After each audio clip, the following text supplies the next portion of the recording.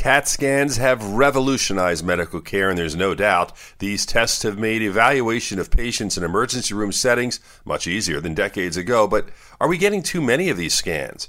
Right now, the estimate is over 75 million scans a year and climbing.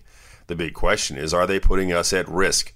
Well, it has been repeatedly studied. At this point, there are no definitive studies to tell us whether CAT scans increase the risk of cancer, but doctors estimate that radiation from 2 to 3 CAT scans is enough to measurably increase the cancer risk.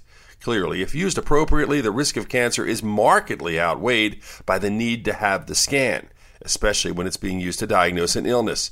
But the fewer times we experience the scans, the better. That's just common sense. With your health, I'm Dr. Brian McDonough on 1010 Wins.